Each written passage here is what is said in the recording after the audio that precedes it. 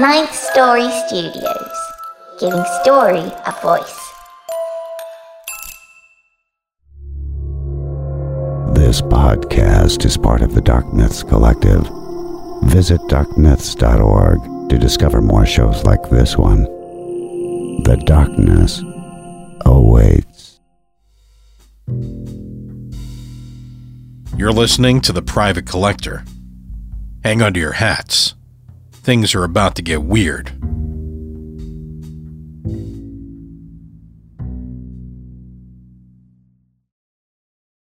Today, as an early Halloween treat for you, we have The Private Collector Season 1, Episode 9. Crime scenes ain't what they used to be.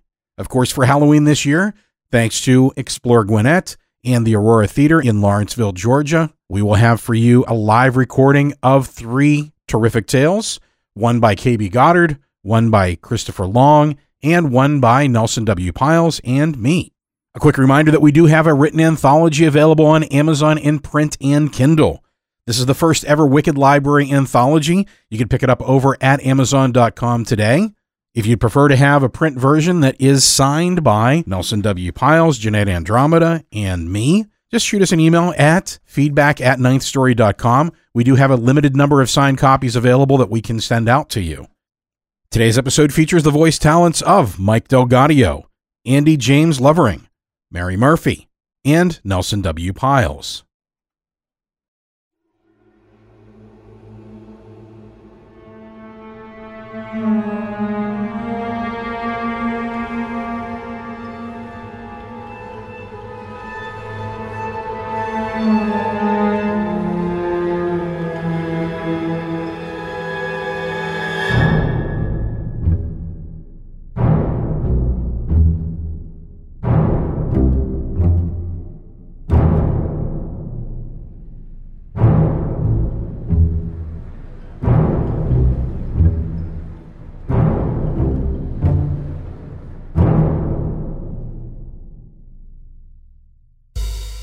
The Private Collector, Season 1, Episode 9.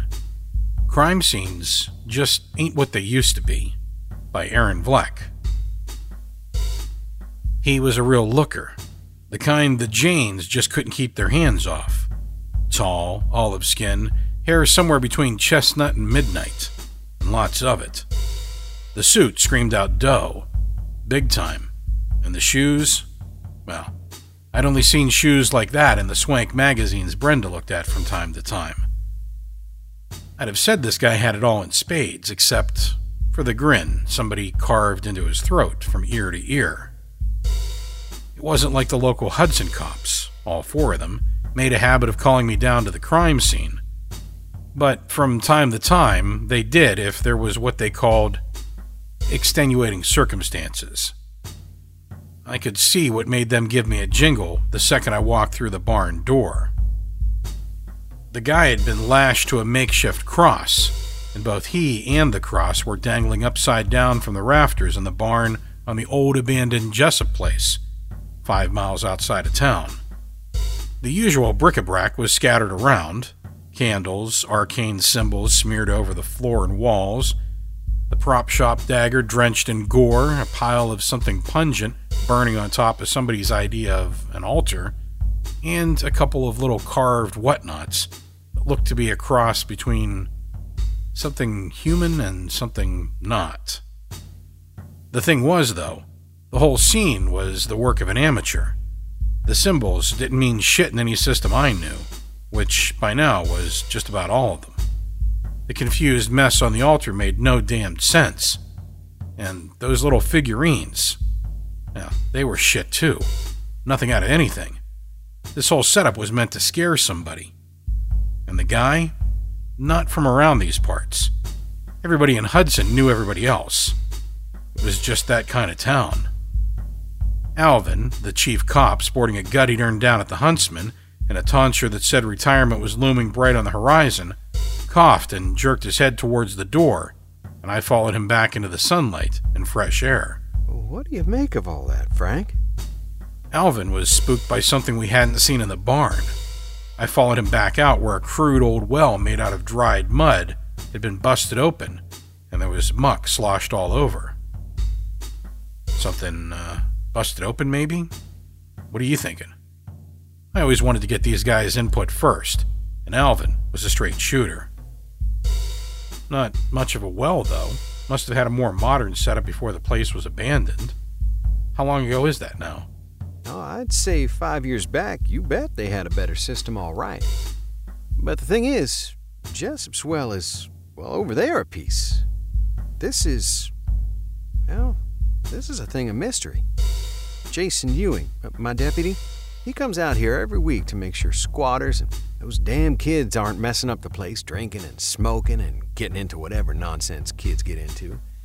Well, Jason says this well wasn't here Monday. Must have something to do with what's inside, you think, Frank? Yeah. I moved in closer so I could get a better look at it.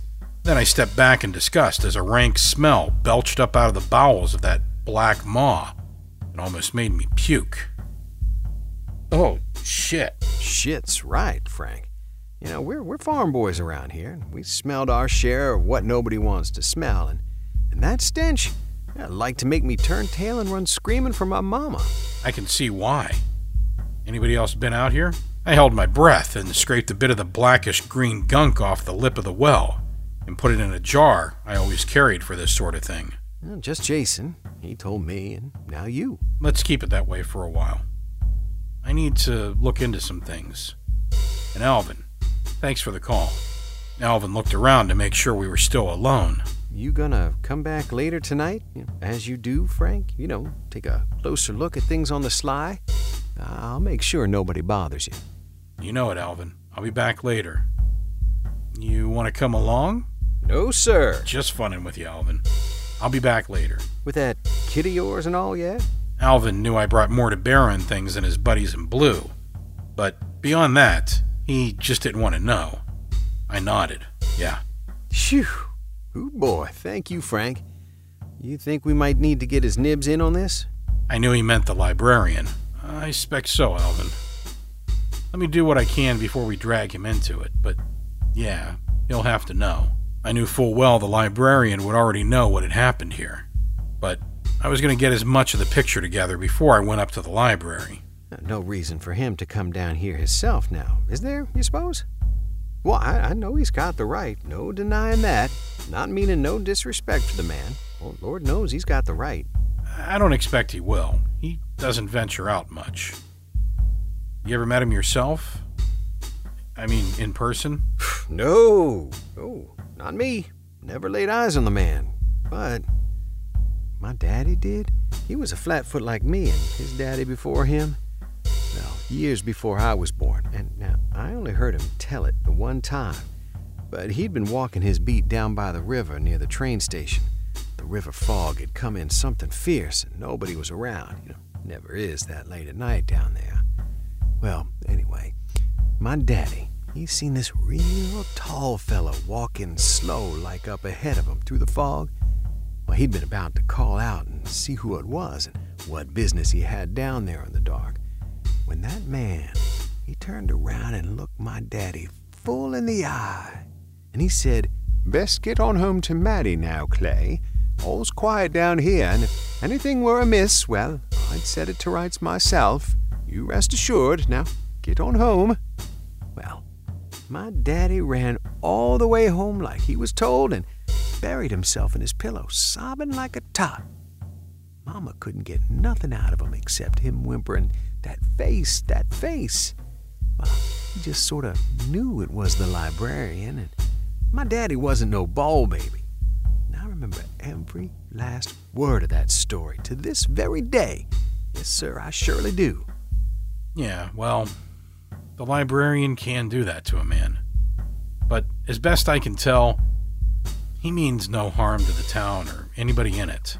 Oh, no. He's never done no harm. And he's saved the town or its folks when they were in a scrape more than once. I got full respect for the librarian. That I do. I know, Alvin. If he's going to come down here, I'll give you the high sign and you can clear out. Now, much obliged, Frank. Much obliged. Alvin wandered off back to the scene of the crime. Just then, I saw a formation of crows fly overhead, and I knew I wasn't the only one on the case this morning. Back inside the barn, I took note of the make of shoes on the dead guy's feet as they hauled him down. I scraped a bit of residue out of the smudge pot and made some ciphers of the scripture that was covering the walls. I knew this stuff was all meaningless, but I wanted to write it down just the same for future reference. Next, I wanted to do up some sort of look-see into the behind to find out if I could glean anything off it that might tell me what we were up against here. Besides, what it was supposed to look like.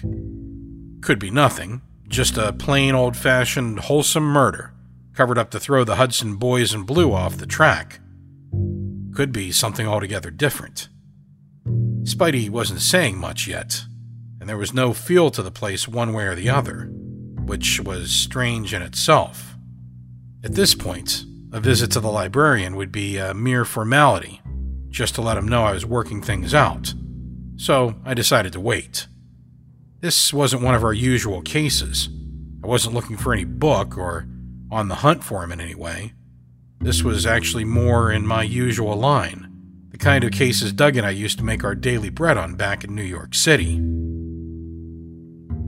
I headed back to the hotel on the hill to grab my toolkit I'd need to set up shop for a few hours in the Jessup barn. I looked at the wares strewn across my bed and decided what I was most likely to need on this kind of reconnaissance mission. I chose a deck of tarot cards and a tuning fork my buddy Maurice down in New Orleans had jimmy-rigged to emit vibrations that could, under the right circumstances, trap the fading images of a room where nasty things had happened in the recent past, and, if they were still hanging around, catch the critters themselves and hold them for a good 10 minutes.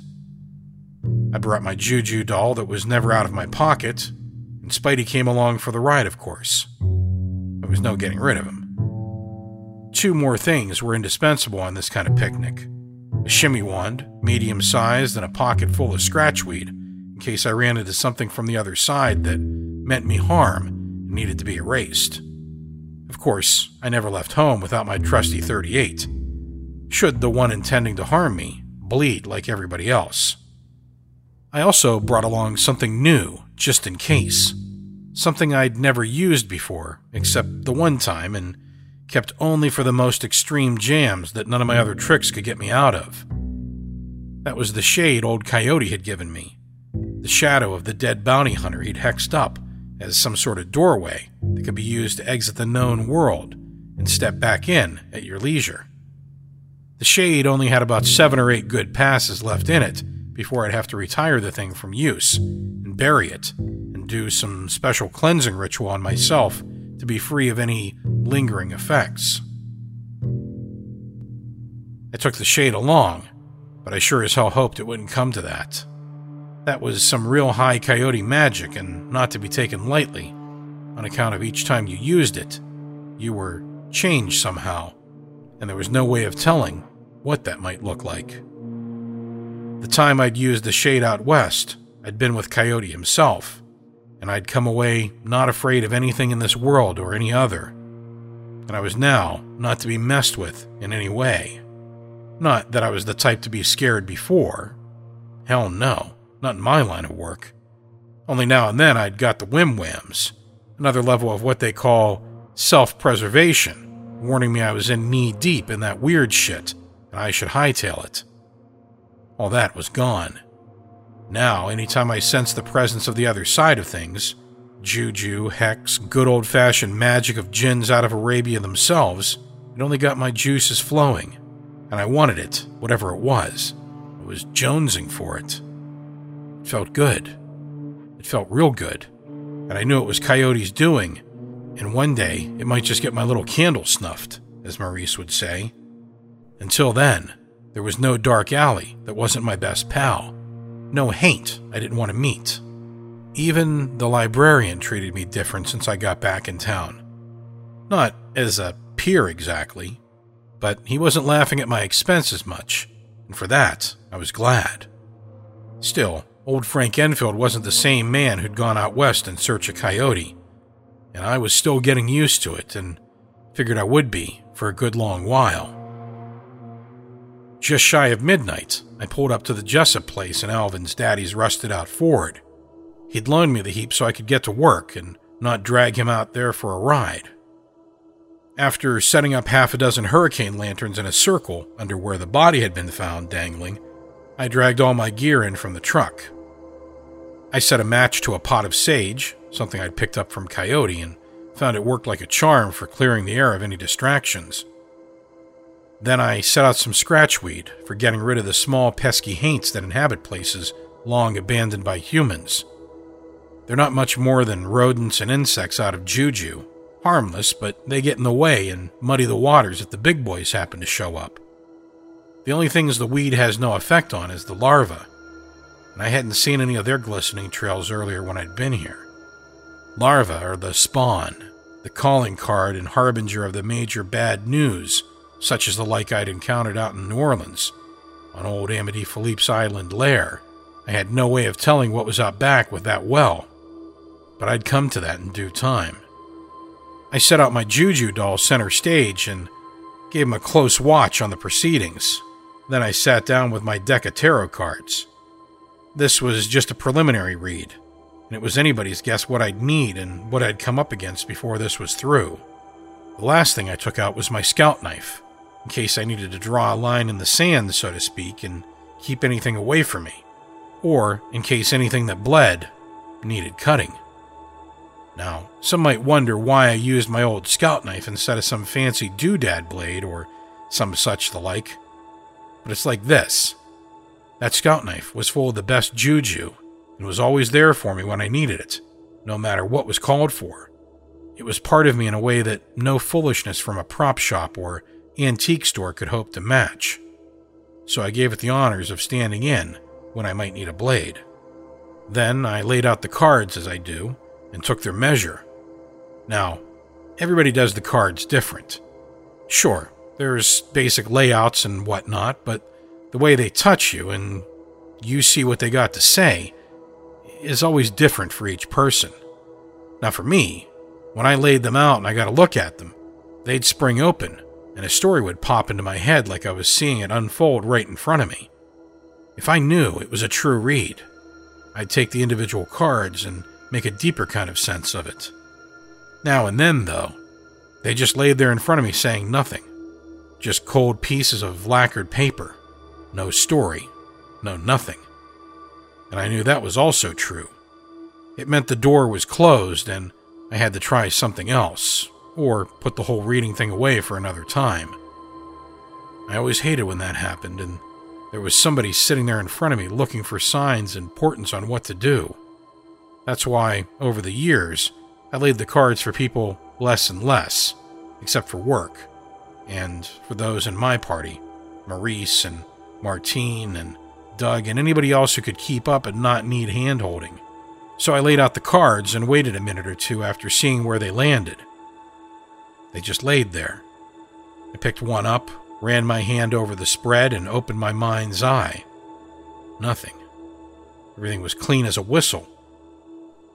Which just didn't cipher, given what had gone on here, and the jungle of symbols and images spread out around on the walls and the floor, and what I knew was a unique mix of blood and ash and something else. It just didn't make sense. Nothing here fit. There was no connection, no talk back and forth between the parts. Now, I'm a master of mixing this and that from a dozen systems and making them work just fine. You can put anything together with the right combination of spit and bobby pins, if you know what you're doing. Thing was, the cards just lay there, no dots connected. And I was feeling a bit like I was being played for a sucker, taking this thing seriously and bringing my gear and expertise to play on the proceedings. But there was still some poor bastard down in the morgue, and somebody wanted us to think that juju was somehow involved. Maybe it was, just not how it looked. I shut things down and went out back to examine that well and what was oozing around down there in the dark. The smell was rank and almost more than I could stand. Holding my nose, I looped one end of a piece of twine through the end of a special shimmy wand I'd rigged up, just for the purpose. I'd bored a hole through the end and threaded it with the twine like a needle, and let it drop into the muck below. The twine went taut, like somebody was holding it. So I tried to haul it up, but the twine snapped, and I heard the sound of something walking around down there. The rank odor disappeared, and I took a few steps back from the lip of the well. Something was happening. I felt a rush of cold, dead air in my face, and a pale mist rose like a corkscrew from the well, paused, then circled me, taking my measure, I suppose. Then it melted away toward the river and was gone. Learning nothing for certain, but seeing there was something for me to investigate here, I packed up and went home, showered, and then hit the hay. The next morning, I was awakened by the sound of somebody banging on my door. It was Alvin. You gotta come down to the station. We got an ID on the body. He's a friend of those folks living in the old church on North 2nd. He was staying with them and disappeared day before yesterday when he went for a walk.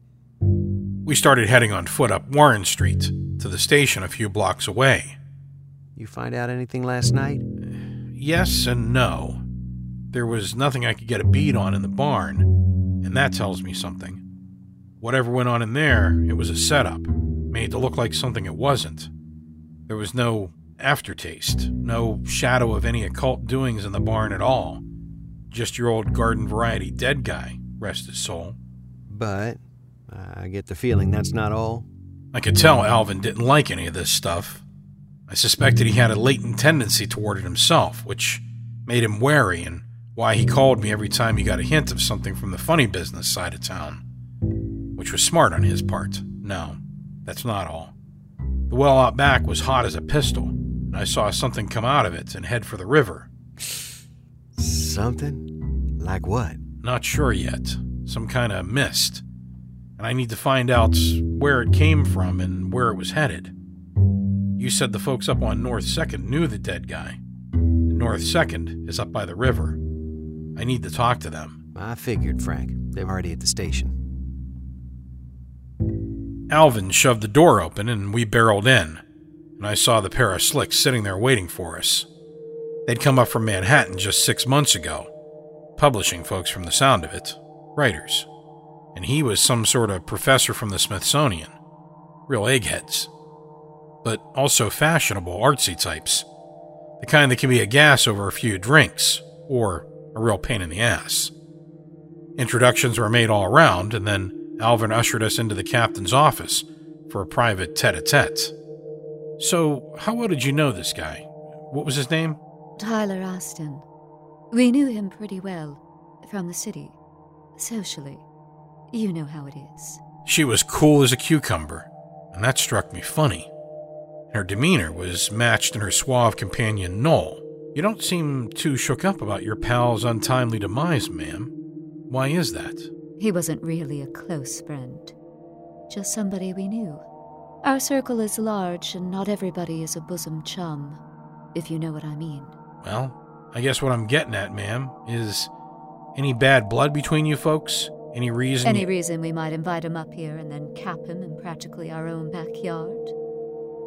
No. None that comes to mind. She rolled her eyes, and that put me into a rage. And her silent friend's stifled laugh at her antics made me want to punch him one in the mouth. Look, what Aaron means is no. No reason to kill him, not enough reason to refuse to let him come up for the weekend. We'll help in any way we can. You said there were some strange things at the scene of the murder? Can you tell me what it was exactly? It was a lot of occult stuff, some symbols in a well where there shouldn't have been one. I watched them carefully for any response they might have, remembering the strange mist that had wafted off toward the river, their backyard. What did you find there exactly? He shot Aaron a glance as he said this, and she responded with an almost imperceptible shake of her head. This pair was up to something, and I didn't know if it was knowledge of the murder, or my line of work, or both. You folks, you can tell Frank here whatever's on your mind. He works with this sort of thing. I'll go get some coffee for all of us. With that, Alvin beat a hasty retreat from the captain's office and left the three of us staring at each other. Erin's eyes narrowed, and she leaned forward in her chair as Noel spoke up. So, just what kind of detective are you? Well, like Alvin said, there was some occult imagery found at the scene, and I know about that kind of thing. So they call me in, and it looks like that's part of what's going on. Hudson's an odd little town. You two know anything about that stuff? Yes. We're not new to the occult, if that's what you mean. So we may as well cut to the chase. I don't know what happened to Tyler. I really don't. Neither does Aaron here. But ever since we moved in up here, things haven't been right. I'd like to know precisely what you found. Artifacts, drawings, anything left behind that shouldn't be there. And the thing is... The thing is, we're being interfered with here, in our own work. And we can't figure out what the hell it is. And that's usually not a problem for us. We can't get any information from anybody who was associated with the church before us. They just shut down. Literally hang up the phone whenever I call anyone and identify myself. I could tell she didn't like being stumped. If they really were familiar with anything to do with the occult. With juju, yeah. The diocese sold the church against the will of the priest and the whole congregation. They just about mutinied. And the boys up in Albany had to seize the property in order to make the sale. I figured it was something like that. That's just dandy. Well, we're still trying to figure it out. There's something just not right with the place. What have you got? Anything? On this business with Tyler, you think it might be connected? Not exactly sure, but why not? Him being your pal and all. He into any of this himself? No. Sorry. He's just so mundane. Was so mundane. There was hardly anything to talk about with him except jazz. She licked her lip and got a faraway look like she was leafing through the files of her memory. I took a close read on the place where he was found. There was nothing. Not a trace of anything lingering. I could get nothing off the cards. You know, tarot. There was a bunch of symbols splashed all around, but I can assure you, it was just gibberish. Maybe gibberish in a personal magical language? I blanched. Not my area of expertise. I'd never run across anything like that before, but I was still getting my sea legs, it seemed. Spidey piped up and let me know these two were on the up and up, and I could use their help. I can't say on that score. I'll ask Alvin to let the two of you go take a look, then tell me if it means anything to you. It's the same with me. I haven't been able to get a single clear reading since we moved in here. And dreams. Neither of us have dreamed since we came here either. And that's so strange. Yeah, I read you. What about this new well that wasn't there last week? I ran a shimmy wand down there to the water and it got ripped out of my hand. A couple of minutes later, a coil of mist rose up, sidled up to me like it was taking my measure, and then it floated off toward the river. Towards your place, I suppose. I watched them as they digested this. I liked them, actually, and hoped we could chew the fat over a few beers once this whole thing had blown over. Well, the mist does behave strangely out over the river, and clings to the trees in our yard sometimes. I don't like it, but again, no clue where it comes from, really. And with our abilities in that direction stifled here, do you have any ideas, Mr. Enfield? I do, for starters, if you'll agree to it. We'll agree to just about anything at this point. Just tell us what you want us to do. For now, nothing. Just give me the keys to your house in a few undisturbed hours some night. The sooner the better. You got it, Frank. Noel shoved his hand out, and I took it, noting a firm, cool grip.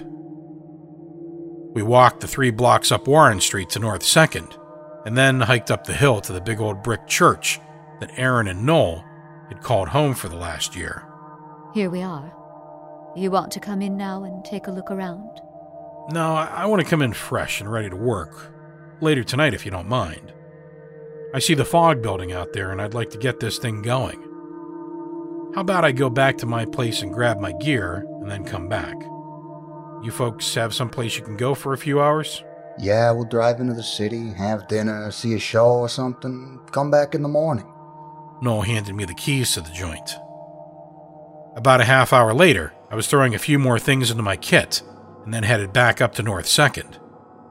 The work wasn't done on the place by a long shot, but the choir loft was now Noel's quarters, and Aaron's digs were in a couple of the smaller changing rooms downstairs.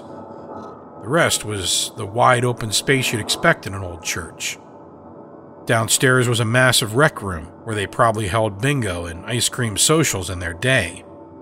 There was also a huge industrial kitchen. Aaron had left some cold cuts and bread for me, and there was a steaming pot of fresh coffee. I was pouring the coffee when I felt it, and I froze. It was the light breeze on the back of my hairline, like a woman brushing my neck with her lips. I spun around, but there was nobody there. No doors or windows open, nada. But it felt wrong. Oh, God almighty, did it feel wrong. Then the other thing hit me, like that split second when you hear a loud noise and you can't tell if something just crashed to the floor or the roof was caving in. Without thinking, I ducked and covered my head with my arms, but there was nothing. Just the feeling that something was barreling like a runaway freight train straight for me. Something was coming. I'd never felt anything like this before, but it was heavy juju, whatever it was. I ran for the stairs and made my way back to the main floor of the church. Nothing. But still, it was coming, getting closer and closer. I made my way towards the front of the church, and then it hit me. This time, like a ton of bricks. Something physical but invisible had materialized right in front of me, not an inch from my face. Then it was behind me, too. Then it was boxed in on all sides, tighter than a coffin. Like a flash, whatever it was, passed through me like I was thin air, and I staggered and almost fell. The blood rage boiled up inside me like a geyser. Nothing had ever touched me like this before, and I just about came unglued like a wild animal. I turned around, and the double front doors of the church were standing wide open. The doors Aaron and Noel never used. There was somebody on the front stairs. He was a tall man in a priest's everyday garb standing at the top step, his back to me, a shotgun in his arms raised and trained on the heavens. I saw his body jerk once, twice, as he fired off his rounds, but there wasn't a sound. I charged out there onto the steps to confront the guy, but when I got out there, I could see he wasn't a man at all, but some kind of sickly haint that had once been a man. I did a simple banishing to clear some space where I stood, knowing this was the heart of the matter right here, and then I called out. The shape turned slowly around and looked right at me. His eyes were the lifeless, crazed pools of nothingness that could suck you in and make you lose yourself forever. A leech. Or rather, the thing that had been a man was possessed by a leech. Now, a leech is the very lowest order of haint, really not much more formidable than a leech you'd find at a lake or stream. The thing is, though, they're bloodsuckers too, and always hungry like their namesake. Being haint, they seek out other haint to feed on. And the only human haint that's weak enough to feed on is kids, the insane, and some kinds of dopers and booze hounds. I'd never rightly seen one of them before, but my buddy Maurice down in New Orleans had always warned me about them. The thing locked me in its gaze, but I turned away. Knowing it couldn't get a grip on me, the specter melted into a milky fog and floated off towards the river like the mist I'd seen oozing out of the well at the crime scene. Putting the pieces together with what I knew and what I suspected, as I opened my between senses, was that the priest who'd run this joint had succumbed to the bottle and been saddled by a leech. Who knew what that firing off shotguns toward heavens meant? But it didn't take much of an imagination to give it some shape. The leech that rolled the poor old bastard while he was alive was making a real feast of him now that he was dead, and doubling its ability to feed by using the power of a dead man, a human shade. I figured the leech had finally gotten enough power to come out of the well, to create a rupture in this world, and use the well it created to slip in and out of the here and now, but to grow as strong as it needed to, it had to feed more on something with more octane than some sorry old dream shade.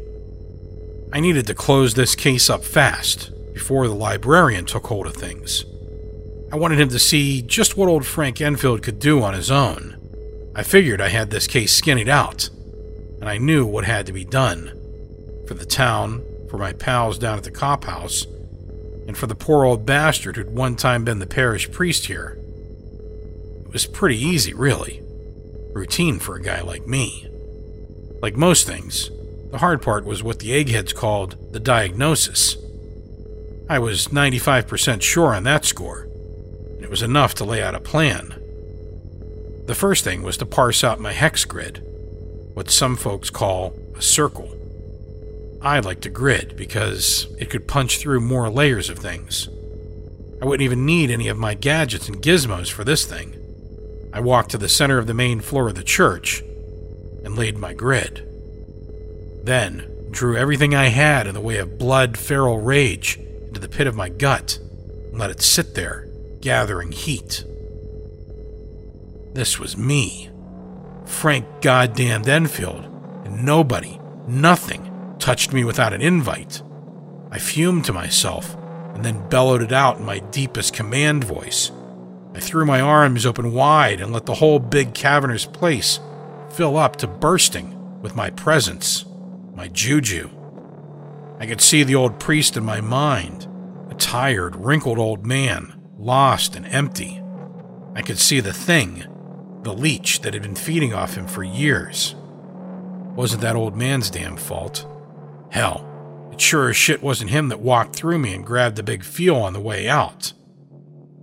Something shiny and black welled up inside me, and I started tingling. Damn, it felt good. Always did. I opened myself to the thing that dwells in the pit of my bowels and has its crown among the stars. The dark light that fires the beast within that is me and not me and can't be tamed or denied. With that, I struck at the specter that had stood on the front steps of the church, the conjured and pustular creature that had once been a priest and was now the host of a thing from another plane of being.